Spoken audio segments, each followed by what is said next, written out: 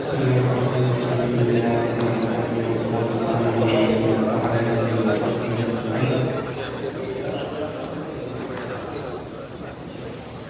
Sometimes we may think that there's a contradiction between gratitude and ambition. Someone may think to themselves that if I'm grateful, then it's going to negatively affect my ambition, and vice versa. The reality is, they don't have to contradict each other. There is no contradiction if we understand these concepts properly and Quranically. The reality is, we're reminded of both of these concepts in Surah Fatiha itself. First, and this is no coincidence, first we find gratitude, Alhamdulillah Rabbil Alameen. And then we find ambition, Ihdina as-siratal mustaqim, guide us down the straight path, i.e. we need to take action, responsible action, and it has to be balanced, centered, grounded in scripture. It has to be in the middle. So from a Quranic perspective, we have both. We have gratitude and we have ambition. But gratitude comes first and ambition comes second.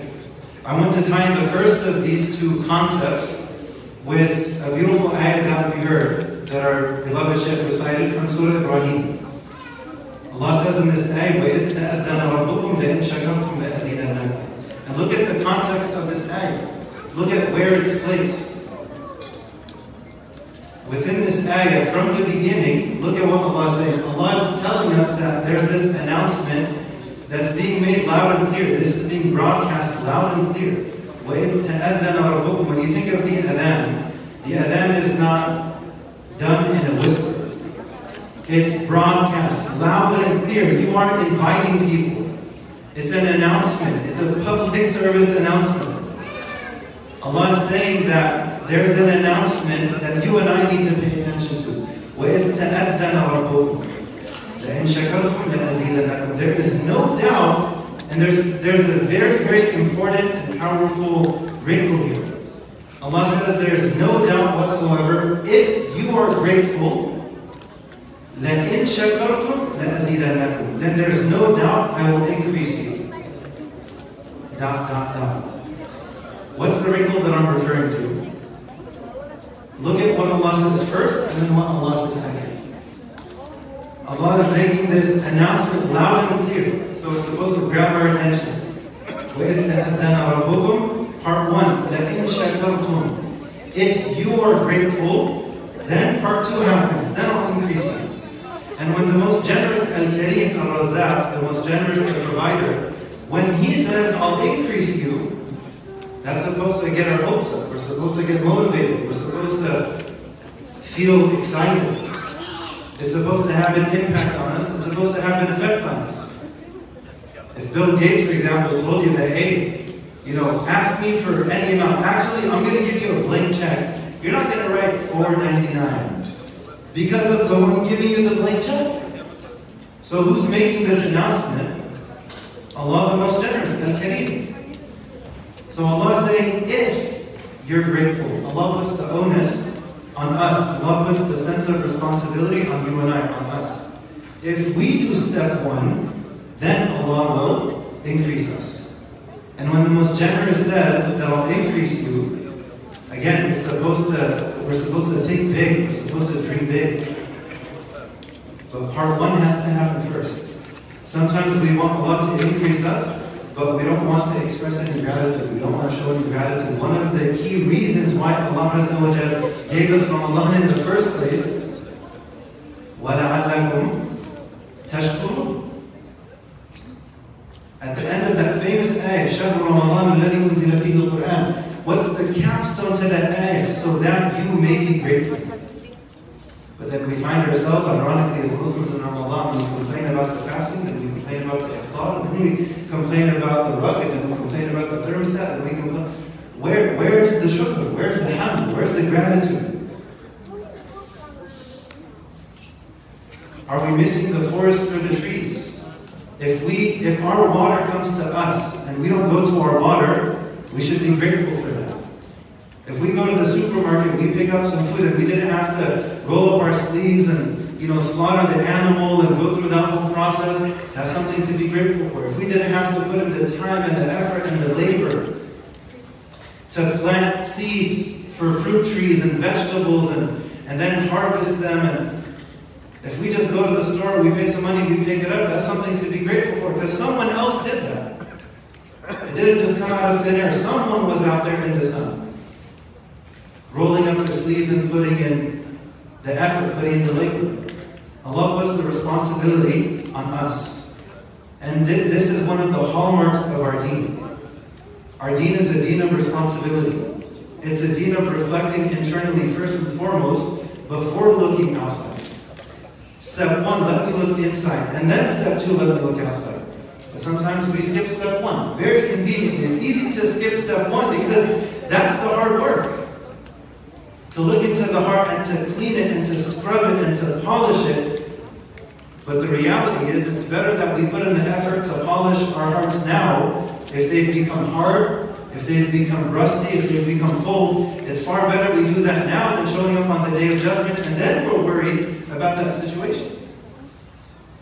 One of the severest punishments Allah mentions in the Quran, وَجَعَلْنَا قُلُوبَهُمْ قَاسِيَةً, and Allah made their hearts hard. It's not a small thing. كَلَّا بَلْ رَانَ عَلَى قُلُوبِهِمْ مَا كَانُوا يَكْسِبُونَ. So it's better we try to brush and floss our hearts spiritually now, as opposed to neglecting it, and then we show up, and then it's too late. Ya Allah, send me back. You know the only thing that's mentioned in the Quran, in the context of wanting to come back to dunya, is to come back and do good deeds. Go through the Quran, start to finish. قَالَ رَبِّ ارْجِعُونِ لَعَلِّي أَعْمَلُ صَالِحًا. Ya Allah, send me back so I can do good. رَبَّنَا أَبَصَرْنَا وَسَمِعْنَا فَارْجِعْنَا. Why? So we can collect more gold and silver and build another house and get another car. And Ya Allah, now we've seen the truth. Now we've heard the truth. رَبَّنَا أَبَصَرْنَا وَسَمِعْنَا فَارْجِعْنَا نَعْمَلْ صَالِحًا إِنَّا مُوقِنُونَ. So we can do good deeds. Now we're sure. But the reality is by then it's too late. Shukr, gratitude, it's not a small concept. Both ways. When it's present, it makes a huge difference. When it's absent, it makes a huge difference. May Allah make all of us from among the gratitude. In fact, Allah mentions in the Quran that those who are grateful are very few in number. You know, one of the reasons why a lot of our youth, they look up to these different social media influencers is because, wow, they have so many followers. So the more followers you have, then the higher up you are on the pyramid, so to speak. Well, Allah is telling us, if you want to be from this special group of people that's VIP, Allah is telling us who His VIP group of people is. Allah tells the family, the people of Prophet Dawud to do acts of gratitude. There's a time and a place for gratitude in connection with the heart, as well as the tongue, as well as the hands, meaning actions. So Allah tells the people of Dawud to do acts of good deeds because very few people are gratitude. May Allah make us from among these few. What was part of the response of Iblis? What was part of the response of Iblis? He says that I'm going to, because he's jealous of the spiritual position that was given to the human being.